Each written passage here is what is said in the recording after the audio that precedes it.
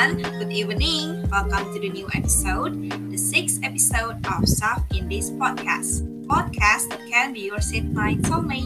And how are you doing, guys? Hope you're doing well. And for tonight's podcast, you're going to join us in this little chit chat with me, Sukma Alifan Krisnanti, and here, my partner. Saturday Alibaza. Hey, anybody knows the time? Yep, it's the end of the month, which means our stuff in this episode today is gonna be special. This episode is special because we have someone equally special here as well. Okay, so our guest star tonight is Shafira. So welcome to Step in this podcast. Thank you for joining us. Hi Sukma, hi Tera. Thank you so much for inviting me. It really is an honor to be here. Before we jump to the next discussion, I think we should get to know each other a little bit better. So, welcome Shafira Bulan Karyasa. She is currently interning at Koneksi Public Relations Agency in Bali, and she also received Bumi Scholarship Indonesia 2020. But most of all, she is also a Mapres of FISIP. Thank you for the introduction. Hello everyone. Hello, Shafira. Thank you for joining with us tonight. So, I couldn't agree more. That's a great achievement.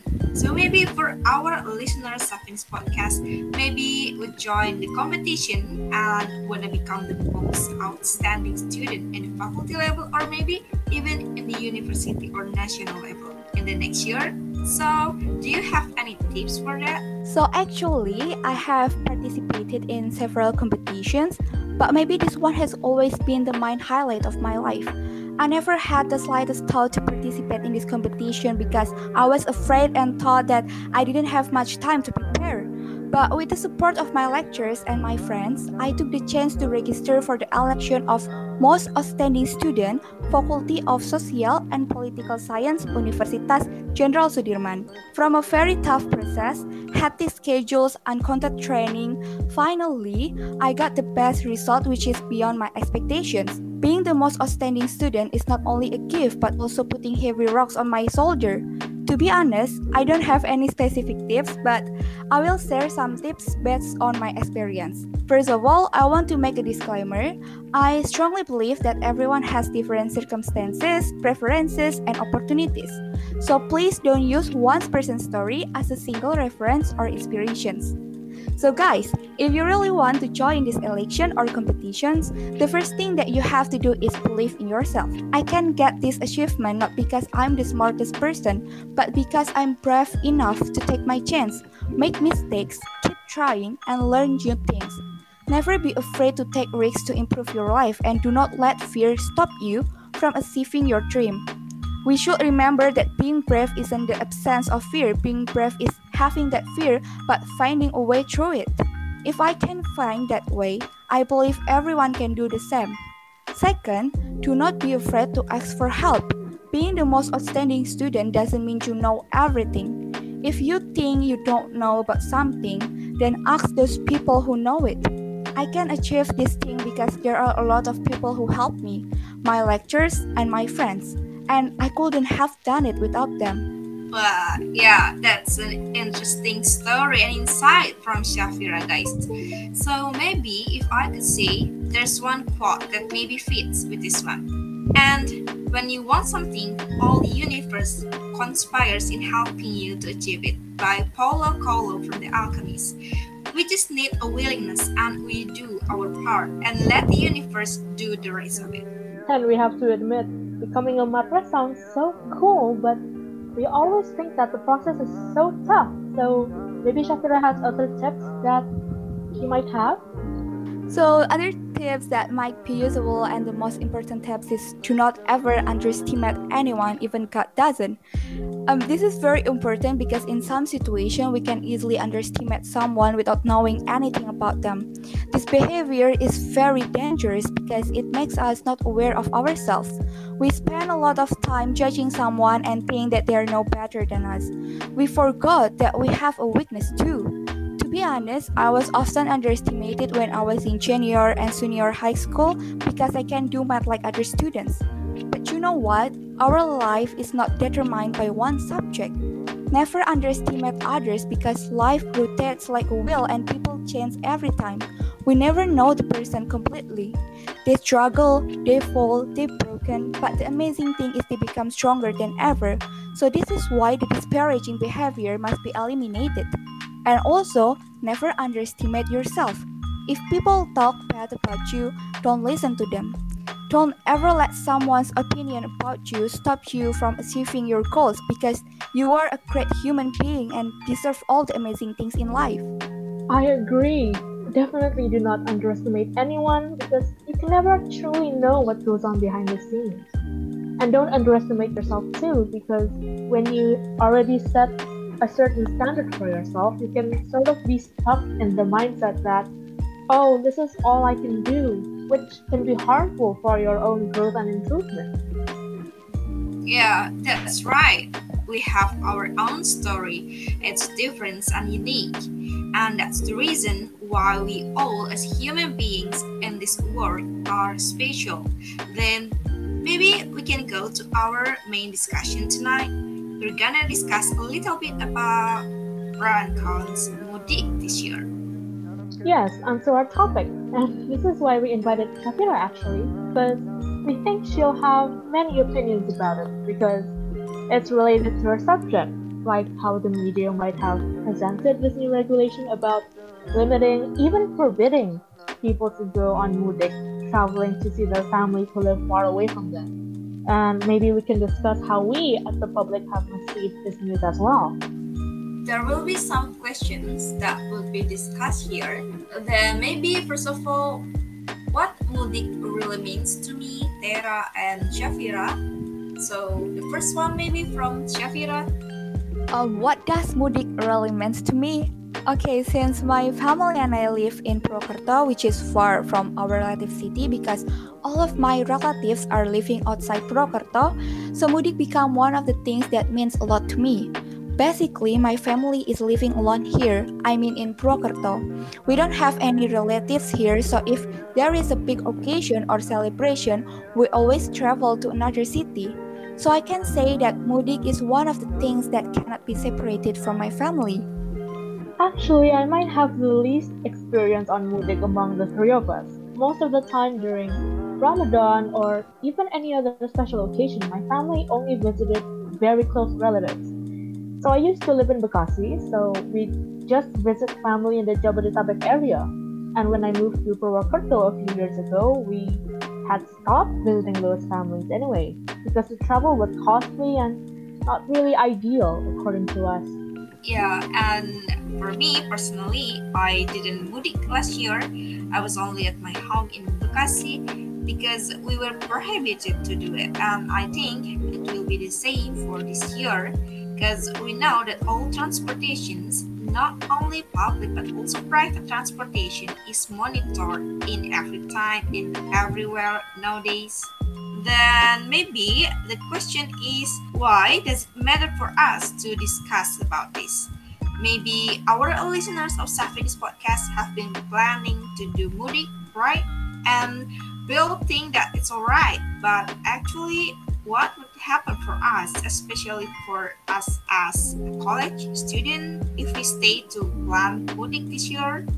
Well, I think it would be unfair for most college students who live alone in this small town of Purwokerto or anywhere else really, away from their family.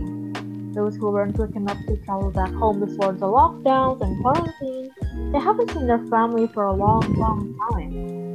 Yeah, actually, as far as I know, you can still travel to another city as long as the city is registered on your identity card or KTP in Indonesia. For example, I live in Purwokerto, and Purwokerto is a city that registered on my identity card. And I'm a college student that studies in Semarang. In this study case, I'm planning to mudik to Purwokerto during the restriction time. If you have any case similar to this, you don't have to worry that much because you still come back to your hometown as long as the city is the same as on your identity card. Based on the data that I got from Pak Ganjar Pranowo statement when he was interviewed regarding the case of 10,000 pemudik that are coming to Tegal, you can find it on the internet anyway, the news. He said that they are not pemudik or a newcomer. So those 10,000 people are the original people of Tegal, so that's okay if they want to pulang kampung, because that thing does not only happen during Ramadan. So this statement creates a paradox. You are prohibited to do mudik, but you are allowed to pulang kampung. And from this statement, many people, including me, think that it is okay that we are going back to our hometown as long as the city is registered on our identity card. Since there is no further official statement, this thing is still a mystery. But in my opinion, for the sake of your safety, it's better to not travel to another city if you don't have any urgent situations which requires you to go. Yeah, since the beginning, it's too complicated to understand that we have to do this way or that way if there are so many different statements from the government. And furthermore, I think it's a strange statement if we are not allowed to do mudik, but we are allowed to do homecoming or pulang kampung. Because there are so many cases in real life, but I think it's too simplified. Yes, I agree with Shafira. For the better situation, we could delay our plan again to do mudik this year if there is no urgent situation. But what will happen actually to others, like maybe for public transportation drivers? Yes, another thing regarding this mudik stuff, we know that the movement of people causes movement of the virus. The other problem is that the government is still campaigning on tourism destinations to open again. But the counter argument by the minister is that instead of people from outside town going to the local tourism, they hope that the local tourism is visited only by the people who live near that destination. For example, Baturaden only can be visited by Purwokerto society and prohibited for people from the outside town. So from that, the government hopes that the spread of the virus is still under control. If the economy, especially from the tourism sector, is still open and running with standard health protocols, we can minimize the impact losses. And this also applies to public transportations. We should make sure that all of the passengers who use public transportations are healthy by doing some tests such as Genos, Rapid, and etc. Public transportation can still operate during this time as long as they do it under strict health protocols to prevent the spread of the virus. That is something to think about.